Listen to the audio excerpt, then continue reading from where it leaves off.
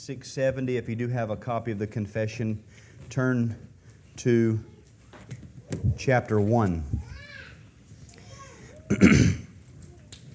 As I said last Lord's Day, what I want to try to do for the next 3 weeks is deliver here some of the lectures that I'm going to be given when I'm out of the country, and that saves me a little bit of preparation time and also lets me practice some of these things. And you might be thinking, most of the ministry that we're going to be doing, the bulk of it is going to be teaching through our confession of faith to college students over a Friday through Sunday. So if you think about that, it's pretty daunting of a task. Almost the entirety of the confession of faith in 3 days. Now you might be thinking, well, that should be pretty easy. You've taught through most of the confession. All of the material is already there. Well, the difficulty is, especially with chapter 1, for example, distilling what I originally taught in 9 lectures down to 45 minutes. That's actually I've discovered, a very difficult task. And so that's why I need a little bit of practice in seeing how this is actually going to go. Just for the sake of letting you know this, we originally went through chapter 1 of our confession August through November of 2017, so 5 years ago, is how long we've been going through our confession. So another one of the blessings of being able to do this is not only it gives me the opportunity to see how well I can do this, but also for us as a church to go back and study some things that we believe that we haven't actually studied from a confessional standpoint in 5 years. And some of them very foundational, which I think is important. This evening we're going to be looking at chapter 1 and answering the question, really, what do we believe about the Bible? This is important. I don't think that anything that I'm going to say is going to be new to us. But I do believe that at the point where any church or family takes what I'm going to say, what the confession teaches and what the Scripture teaches about itself, the moment that we begin to take these things for granted, we begin to assume them, we begin to say, well, we all believe that, there's no reason to really reiterate that stuff again.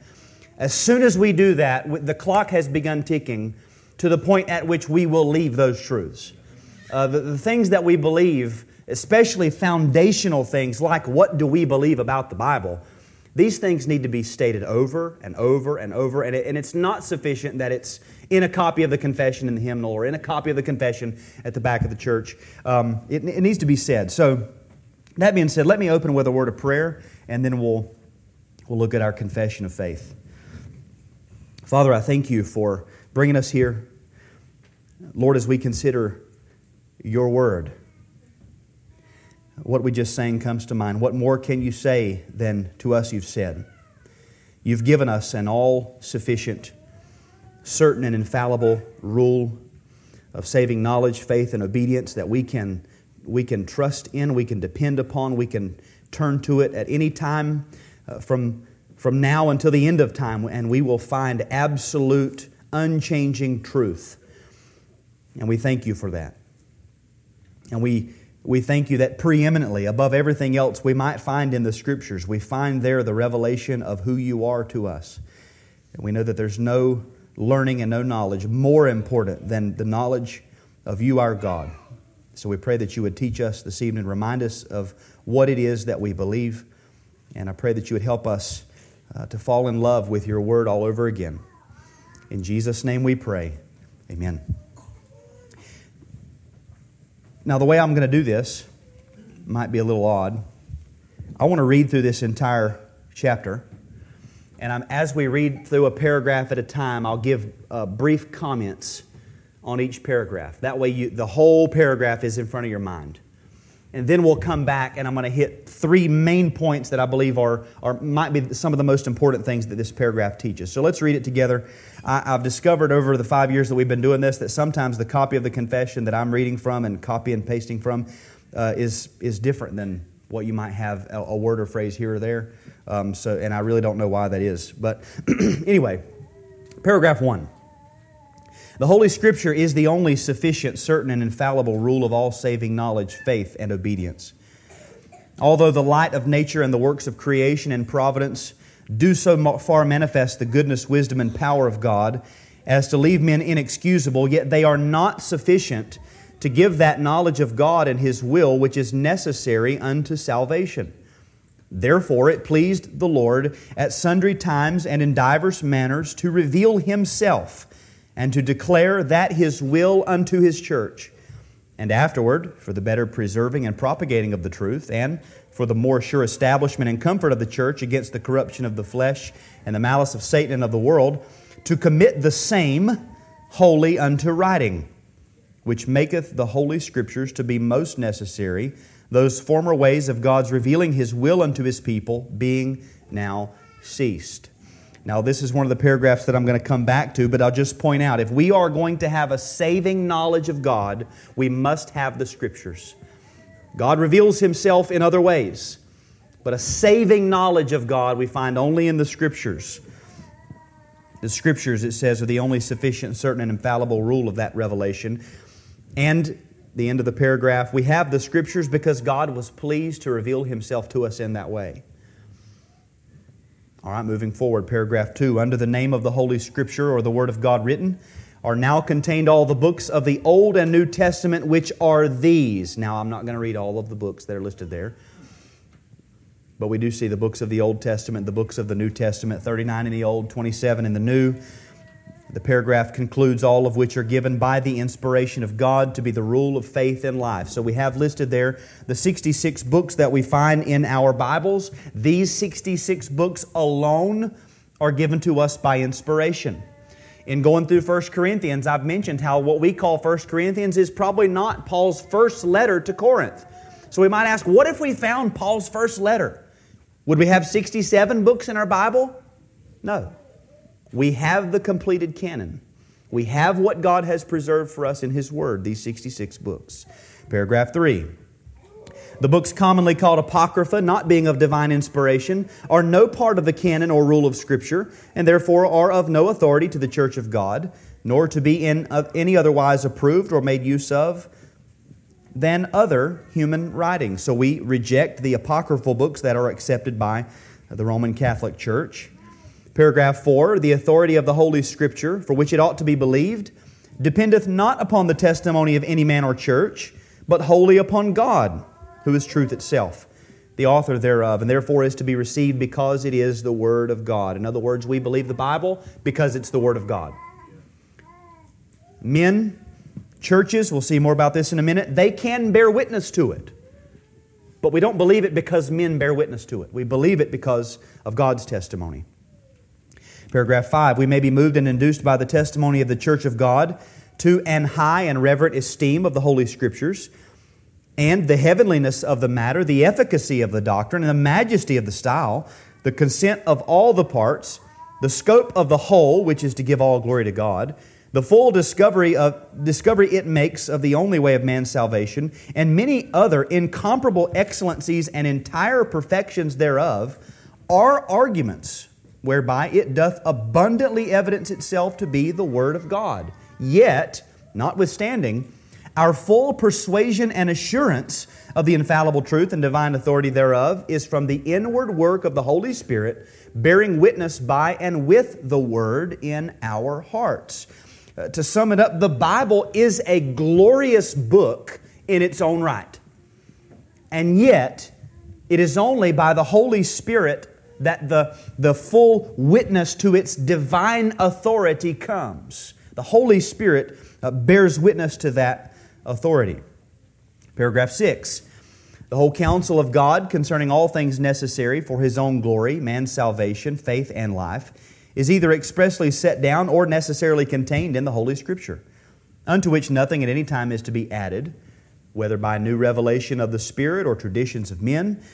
Nevertheless, we acknowledge the inward illumination of the Spirit of God to be necessary for the saving understanding of such things as are revealed in the Word, and that there are some circumstances concerning the worship of God and government of the church common to human actions and societies which are to be ordered by the light of nature and Christian prudence, according to the general rules of the Word, which are always to be observed. Everything that we need for life and godliness we find in the Scriptures. Nothing is to be added to the Scriptures. However, a special work of the Holy Spirit is necessary for us to come to a saving understanding of the Scriptures. This falls into that category of the saving work of God that we call monergism. The Spirit has to come and give this knowledge and understanding of the Scriptures that is saving. And the light of nature, Christian prudence, and the Scriptures all come together to help inform some things which might not be expressly stated in the Bible. The light of nature, we might say natural revelation, plus the common ways that men act in societies, along with the general rules of the Scripture. When we talk about natural revelation, we're talking about something that God has instilled in His creatures, along with the general rules of the Bible. In other words, we never step off of something that God has revealed in some way and just fly by the seat of our pants trying to figure stuff out. We always, even if the Scriptures don't expressly state something, we still say, well, here are the general rules, and then here's what we know by nature. We all understand this. Now let's put that together and come to a conclusion about this matter or that matter. Paragraph 7. All things in Scripture are not alike plain in themselves, nor alike clear unto all. Yet those things which are necessary to be known, believed, and observed for salvation are so clearly propounded and opened in some place of Scripture or other, that not only the learned, but the unlearned, in a due use of ordinary means, may attain to a sufficient understanding of them. We call this the doctrine of perspicuity, clarity, the clarity of the Scriptures. Whatever is necessary to be saved is clear enough in the Scriptures to understand. There are some things that are not very clear, but the way of salvation is clear. Faith alone in Christ Jesus alone. That's clear. Not everything is equally clear. And the use of means is necessary even to grasp the necessary and clear things. In other words, you're going to have to use things like logic. You're going to have to use phonics, connecting words and phrases and sentences, the due use of ordinary means and how we would read things. You're going to have to use that to read the Word. But using those things, you can come to understand what it teaches. Paragraph 8. The Old Testament in Hebrew, which was the native language of the people of God of old, and the New Testament in Greek, which at the time of the writing of it was most generally known to the nations, being immediately inspired by God and by His singular care and providence kept pure in all ages, are therefore authentic. So as in all controversies of religion, the church is finally to appeal to them. But because these original tongues are not known to all the people of God who have a right unto and interest in the Scriptures and are commanded in the fear of God to read and search them, therefore they are to be translated into the vulgar language of every nation unto which they come, that the Word of God dwelling plentifully in all, they may worship Him in an acceptable manner, and through patience and comfort of the Scriptures may have hope. So the original languages of the Scriptures are the final authority where there are controversies. But since all men don't speak those languages, it is appropriate to translate the Scriptures into the language of the common people so that everyone can have a copy of God's Word to read. Paragraph 9. The infallible rule of interpretation of Scripture is Scripture itself. And therefore, when there is a question about the true and full sense of any Scripture, which is not manifold but one, it must be searched by other places that speak more clearly. We would say Scripture interprets Scripture. The Bible interprets the Bible. You'll never find one place in Scripture that contradicts another, but if you find places that are hard to understand, you will find that other places will help you understand what they teach. We use the Bible to interpret the Bible. And then lastly, paragraph 10, the supreme judge by which all controversies of religion are to be determined, and all decrees of councils, opinions of ancient writers, doctrines of men, and private spirits are to be examined, and in whose sentence we are to rest can be no other but the Holy Scripture delivered by the Spirit, into which Scripture so delivered our faith is finally resolved. We'll address this again, but the Scriptures are to be the judge of all subordinate standards, opinions, confessions, and counsels. Now, the reason this is important is because Rome teaches the opposite. So we believe, no, the Scripture is the supreme and final standard. Now, I want to open up three main points of foundation found in this foundational chapter. Number one, the nature of the Scriptures from paragraph 1, the authority of the Scriptures from paragraph 4, and then the supremacy of the Scriptures from paragraph 10. So we'll begin by focusing a little bit more on paragraph 1, the nature of the Scriptures. This morning I said the nature of a thing is its basic constitution, its fundamental being, its inherent character. Here we're asking the question, what is the nature of the Holy Scriptures, or what is the Bible? Here's the answer from paragraph 1. The Holy Scripture is the only sufficient, certain, and infallible rule of all saving knowledge, faith, and obedience. Now I want to break that up, as we often do. Break it up into a bunch of little pieces. Hopefully we don't get more confused. We'll put it back together. The Holy Scripture, that's what we're talking about. Count 6 words in: the only sufficient, certain, and infallible.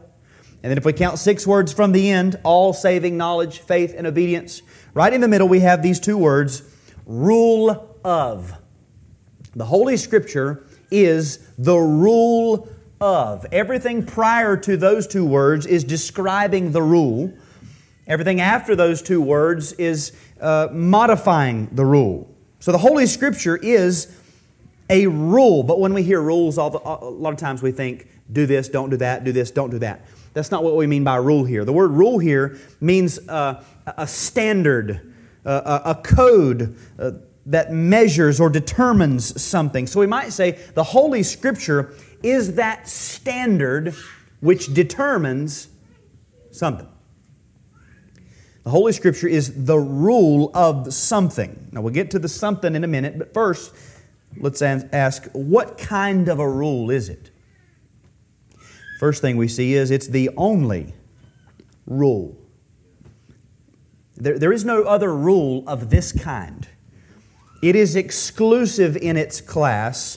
Whatever this rule is, there's only one like this. That's what it's saying, the only one. When it comes to the standard which determines the scope of Christian doctrine, the Holy Scripture is the only one of its kind. Now, the confession doesn't stop at the word only. It doesn't just say it's the only rule. There are other words. If it stops at only, or if we stopped at only, then we would close up our confessions, we'd close up our Bibles, we'd go home, we'd never come back again. As long as everybody had a Bible at their house, that's all we need. We'd say, it's the only one. I don't need anything else. But that's not what it says. It doesn't say only with no other qualification. It says next, it's the only sufficient rule. So now we're going even further. The word sufficient means it's enough, it's ample, it's satisfactory in all of its parts, perfectly adequate for its intended purpose. Now, the Bible is not intended for everything, but what it is intended to do, it is sufficient. 2 Timothy 3:16 and 17 says, all Scripture is breathed out by God and profitable for teaching, for reproof, for correction, and for training in righteousness, that the man of God may be complete, equipped for every good work. When you see that, it means to the end that. Here's the purpose. The Scriptures are profitable for these things, and here's the goal, that the man of God would be furnished with every tool necessary that he needs for everything that we could call good, every good work, every moral or righteous work, everything that is excellent. It's sufficient. The Scriptures are profitable to the end that you might be perfectly furnished to accomplish any and all deeds of godliness. Now, I believe that when Paul says the man of God, he's talking about the preacher. But if the preacher, how much more those who are taught the Word? The Scripture is sufficient for every good work. You don't need anything else to accomplish this end. It's sufficient. The church needs nothing else to accomplish this end. It's sufficient in itself. The Holy Scripture is the only one of its kind that is sufficient in itself for the intended purpose. It's the only thing like it that needs no additions, it needs no clarifications, it needs no helps, it needs no edits. By itself, it is sufficient. It's the only sufficient rule, but then next we see it's the only certain rule. The word certain means firmly reliable, definite, dependable, firm. The Scriptures themselves are completely and totally dependable. The Scripture is the only one of its kind that is absolutely, unquestionably, definitely dependable and sure. It is the certain rule. And then the next word is the word infallible. The only infallible rule. If something is infallible, that means it doesn't have the ability to make mistakes. So when we say the Bible, the Scriptures are infallible, not only are we saying it doesn't contain any errors, we're saying it can't have errors. It can't make a mistake. It's not possible because of what it is. Again, all Scripture is breathed out by God. God is perfect. God is incapable of making a mistake, and therefore His Word, inspired by His Holy Spirit, is incapable of containing errors. It's infallible. It cannot fail. So here we begin by seeing that the Holy Scripture is a rule. It's a standard by which we are to determine something. But as a rule, it is completely and totally adequate for its purpose. It is absolutely dependable and sure in its purpose. It accomplishes its purpose, and as it does that, it is incapable of making a mistake or having an error. And in light of all of those qualifiers, it is exclusive in its nature. It's the only one like that. There is no other sufficient, certain, and infallible rule. The Holy Scripture is the only sufficient, certain, and infallible rule. Now we ask, rule of what? Because that's important. The confession reads again, the Holy Scripture is the only sufficient, certain, and infallible rule of all saving knowledge, faith, and obedience. Where can we go to find the knowledge that will bring men to salvation? The Scriptures. Where can we go to discover the proper object of saving faith that we know will be certain and trustworthy? The Scriptures.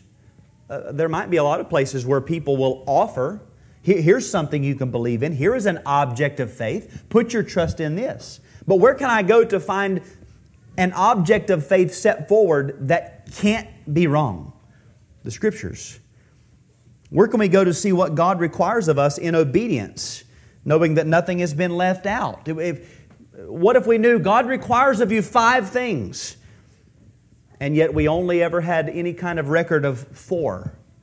Well, we would be without hope.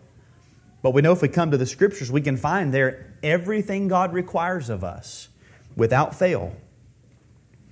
The confession is saying that when it comes to obtaining this knowledge, acquiring this faith, and acting upon this obedience, the Holy Scripture is the only sufficient, certain, and infallible standard to which we can turn. This is the nature of the Scriptures. The Holy Scripture is the only fully sufficient, totally certain, infallibly correct rule in determining, explaining, revealing, and applying all saving knowledge, saving faith, and saving obedience. That's what it is. That's the nature of it. Now, secondly, let's consider the authority of the Scriptures from paragraph 4. Behind every rule or standard of measure, there is an authority. You'll see in the Bible, oftentimes you'll see according to the shekel of the sanctuary. That was the standard of measure. There has to be a standard for a rule to function. If Lowe's sold tape measures and every one you got, an inch might be, different sizes, that none of them had a standard, they still had numbers, 1, 2, 3, 4. Well, that wouldn't help anybody. There has to be a standard. What in the world is an inch? Somebody's got that figured out somewhere. Somewhere there's, the original inch marker. Here's how long it is. I don't know how that works, but there has to be a standard. What is the standard or the authority behind the standard of the Scriptures? On what authority does the Scripture stand as this rule? Paragraph 4, the authority of the Holy Scripture, for which it ought to be believed, dependeth not upon the testimony of any man or church, but wholly upon God, who is truth itself, the author thereof. Therefore it is to be received because it is the Word of God. So first, the authority is denied. It's not in the testimony of any man or church. The authority behind the Scriptures that binds our consciences to obey it is not because some man said, here's what it says, you better do it. That's not it. Or it's not because any church says, here's what it says, you better do it. That doesn't give the authority to the Scriptures. That you would be ultimately saying, well, the authority of the Scriptures lies in that man or that church. We don't believe that. And there's no doubt that our forefathers had in mind at this point the so-called Church of Rome, because they have a different authority. They believe, and if you talk to many Roman Catholics, you'll find out, when you begin to use the Scriptures to teach them, I've heard them say this with their own mouths, we gave you that book. Don't tell us what it says. We'll tell you what it says. We gave that to you. Because they believe they are the standard or the authority behind the Scriptures, a church. We don't believe that. We reject that outright. So where is the authority of the Scriptures located? Notice it says it's not upon any man or church, but wholly upon God.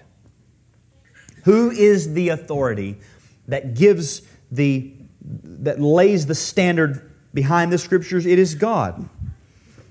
Why is this so? Because, number one, God is truth.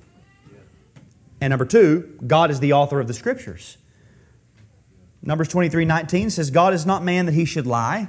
Titus 1:2 says, God who never lies, He cannot tell a lie. He is truth. And again, 2 Timothy 3:16, all Scripture is breathed out by this same God who cannot lie. It's God's own word. It's not a man's word. So if we wanted to turn this into like a catechism, question, why ought we believe the Holy Scriptures? Answer, because they come with authority. Question, on what authority do they come? Answer, on God's authority. Question, how do they get God's authority? Answer, God is their author. God is the author. God, I think it's safe to articulate it this way, God wrote it through the inspired authors. And it is to be received simply for that. It's God's Word. And this is the difference between, very often, a regenerate person and an unregenerate person. A regenerate person reads the Word of God and accepts it because this is God's Word, period. What does it mean? Well, I'm not really sure what that particular thing there means. But it's God's Word, it's true. Whatever it means, it's right because God said it. That's the authority of the Scriptures. Now from paragraph 10, the supremacy of the Scriptures. The supremacy of the Scriptures. You've probably all heard or will hear at some point someone say, I don't need those creeds and confessions. I have the Bible. Or the problem with you Reformed types is that you believe your confession over the Bible. Your confession stands over or atop the Bible. Or if you ever make the awful mistake in a discussion where there might be a disagreement or something, you make the mistake of quoting an ancient creed or confession, basically saying this is what Christians have always believed. If you ever make that mistake, you'll hear him say, see, you can't even use the Bible. You have to run to your confession because you believe your confession is over the Bible. Well, when somebody says that, what they're saying behind their words is, I've never read the first chapter. I didn't even make it to paragraph 10. Paragraph 10 says, the supreme judge by which all controversies of religion are to be determined. Now let's stop there. Anybody ever been involved in a controversy of religion? I think we all have. We've all at least seen them. We could think about them.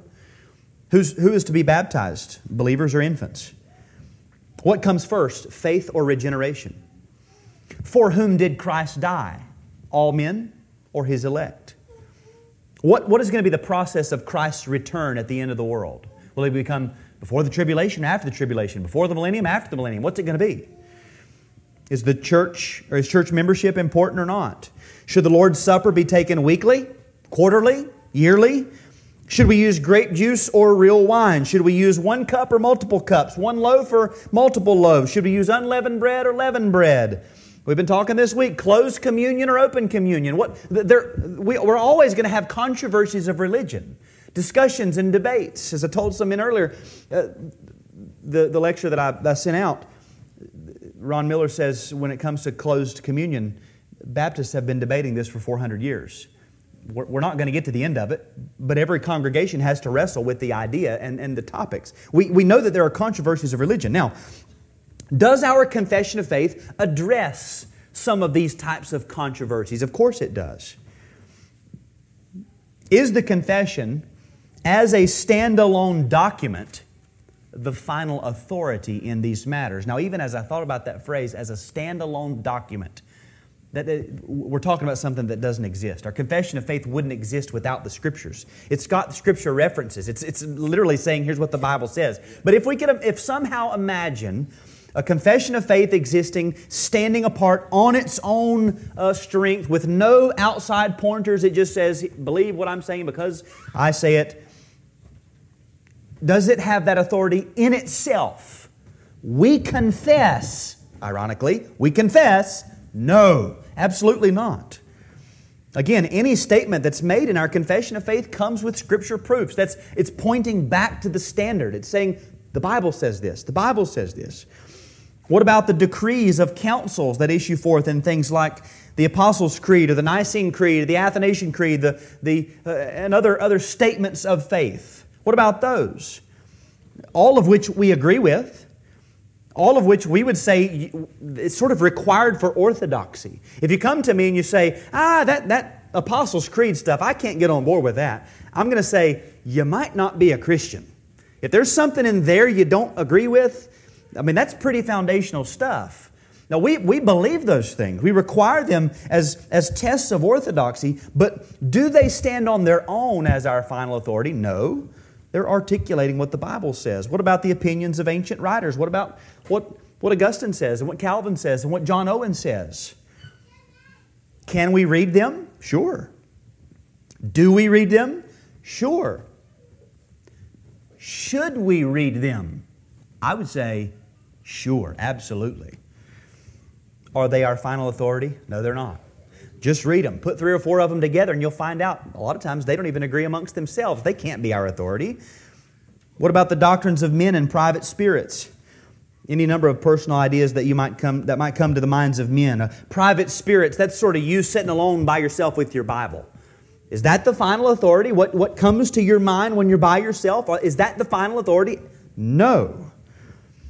These councils and creeds, ancient writers, or you alone with your Bible. If you think about it, is it possible that any of these things would be correct or biblically accurate? Yeah, it is.